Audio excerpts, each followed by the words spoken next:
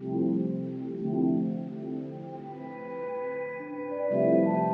the Philippines, they called us ilaw ng tahanan. Light. Each woman is a light of a village. So work with women cooperatives. We give them ways to do it.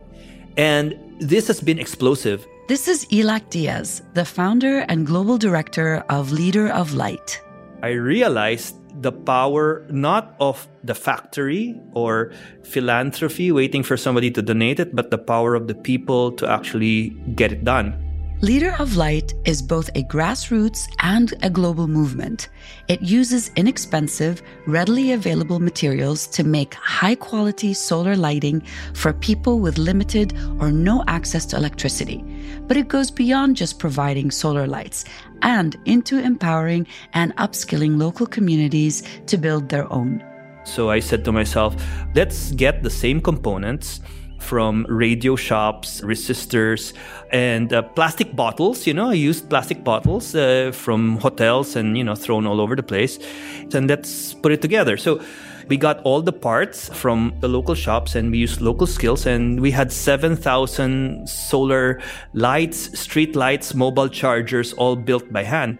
In today's episode, we'll talk about how Illac is making solar energy more accessible and how his infectious spirit of innovation is impacting communities all over the world.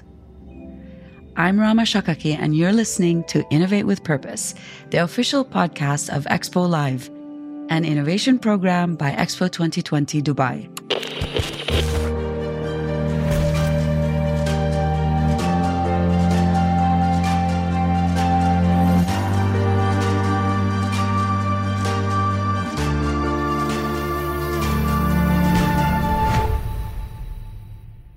Breaking news out of the region this hour is one of the strongest storms to ever make landfall in recorded history has hit the Philippines. Super Typhoon Haiyan is already the strongest tropical storm we've seen anywhere. Well, if I can give you a sense of how big this storm is, it covers an area about as large as the distance from Washington, D.C.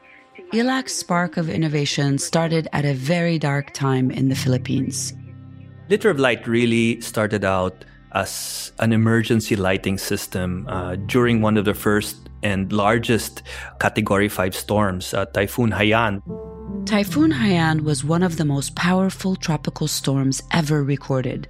In early November 2013, the storm caused severe devastation in Southeast Asia, especially the Philippines, and killed more than 6,000 people. Wind gusts reached 315 kilometers per hour.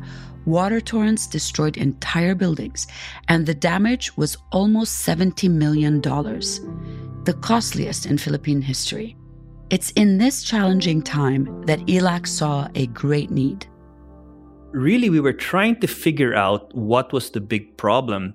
And the big problem was in emergency aid. So 60 to 80% of humanitarian, disaster funds, when you really need it, is used for logistics. So you have to transport it from one place in the world to the other. I mean, it's really required. But for light, I was thinking instead of importing solar, and it takes 3 to 4 months to get it out of a factory. And so I said, I can't wait. And so the product was born.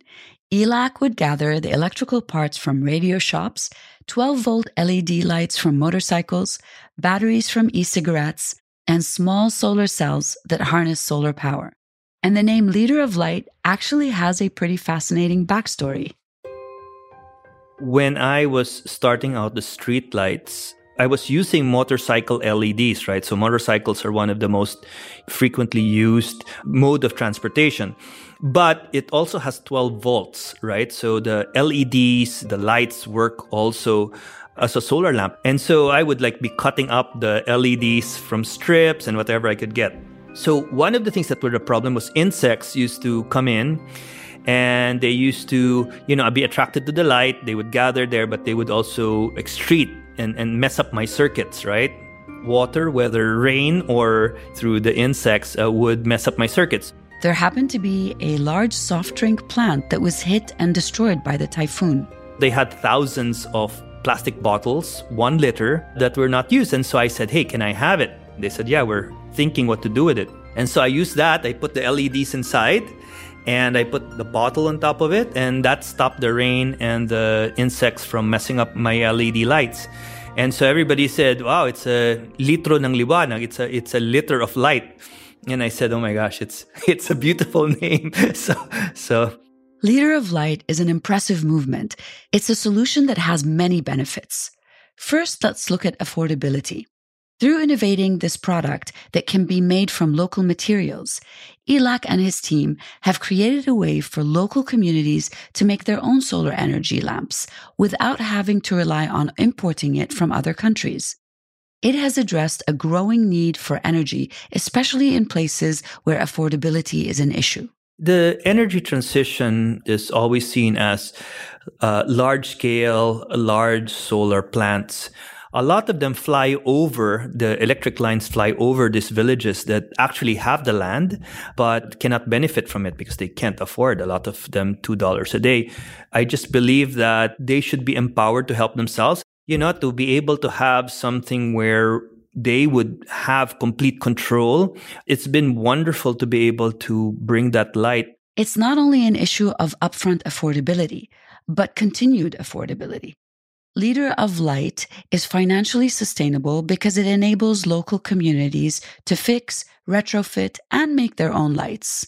Solar is designed to be breakable. So if you import it, they really know when it breaks. The business model of solar in developing countries is it should break.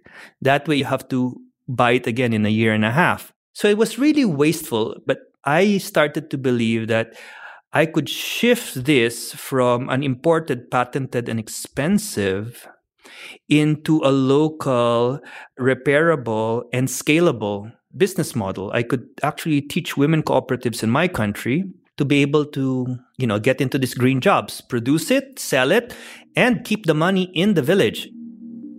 It was just a revolution to understand that they could keep 35% of their gross income from whatever they produce in the village and not have to burn it up in fossil fuel, dirty fuel. In that sense, it's truly revolutionary. It's not only financially sustainable, but also environmentally sustainable. We started realizing that we can shift the business model of kerosene, which was I found in short supply in the disaster area, but it also is in short supply in villages that were off-grid in the country. Every 2 weeks, they would go 4 hours to the city, pick up a drum of kerosene, bring it back, very dangerous, and then they would sell it for kerosene lamps. Besides, kerosene is expensive, bad for the environment, and dangerous. Kids using kerosene lamps would sometimes get third-degree burns, and there was always the risk of fire if an accident happens. Illac's innovation made lights more affordable, sustainable, and accessible. It also enabled communities to install street lights to make routes safer for walkers. And so the added lights can also help prevent crimes. The reason why I had to build those streetlights is because I needed a corridor of light for the women to get from the aid camp to the village with light. And so to lessen down the crime rates against them, I built this corridor of light. There was a senior official from the US government that was going around, and he was wondering why the villages were lit when he had to come in, I think, by helicopter, and he said, hey, why are their villages all lit up by light? And they said, oh, there's this guy that's teaching the women cooperatives and paying for them to build lights. So it was a very unique system. And he says, oh, I need to talk to this guy. And so I was invited out into the middle of an airport, and in comes John Kerry, Secretary of State.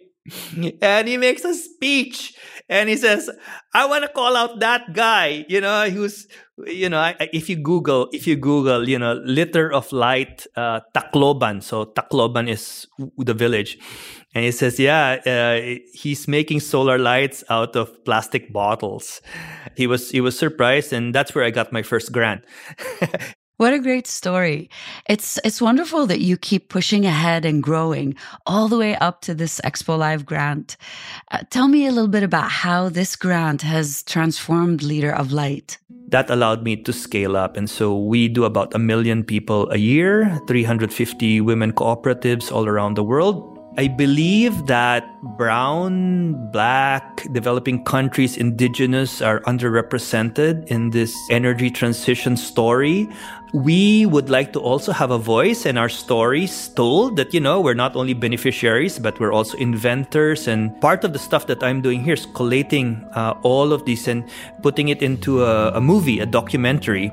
Illac, tell us about the business model for Liter of Light. How is it set up? So this is where Liter of Light is sort of different, I guess, from a donation model. We really believe in putting technology in, millions of hands that, people that need it should be able to build it and scale it, even without us. So how does that work? So our business model is we use the Habitat for Humanity model, where they would charge the corporates for all the pieces and parts. And then we have a workshop where we get people to build the lights by hand. So in 30 minutes, I can make you a solar engineer. I can teach you how to make mobile charging system. And in an hour, I can teach you to make a street light. So initially, big companies who are looking to offset their carbon and invest in green technologies pay for the parts needed to make the lamps and an additional fee. 20% for our operations, our salaries, our rentals. And then we give them to the women cooperatives to either start out their energy transition. So we tell them, look, we give you 100 lights, mobile charging systems for you to charge it. And then the locals are given the materials and a workshop for free to build these lamps. The intention is to get them completely self-sustaining. So they're like this micro power pop-up cooperative. So what's nice about it is because it's built by hand with a simple screwdriver, they can also repair it. They can actually fix it. We're now not worried if, let's say, things get broken in the middle of the Amazon or in the middle of, the Masai Mara in Kenya or in the Rohingya areas. There are all of these solar engineers that know how to fix it by hand. This model and its success has spread to new communities.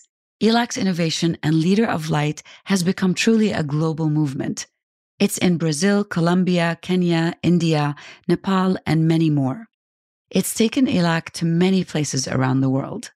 I went to the Masai Mara where we were teaching how to build these solar lights and teaching the women cooperatives.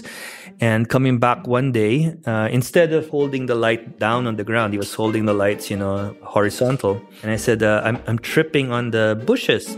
And the guy goes, oh, I'm putting up the light to look for 2 dots. And I said, what does that mean? Oh, it's because I'm looking for lions and the light will reflect in their eyes. And so we have time to run.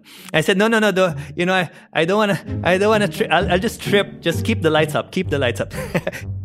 Illac's innovation hasn't just stopped at lamps. He's begun to connect other local devices and lamps being built. I could connect their phones without internet. And so people could communicate and share stories and videos, especially, for women educating their kids. So next thing I know, I'm now, linking all of them to make a village-wide mesh, not connected to the internet, but now they can share information. So they go to the city, they upload their phone, and then they come back, and then they share information.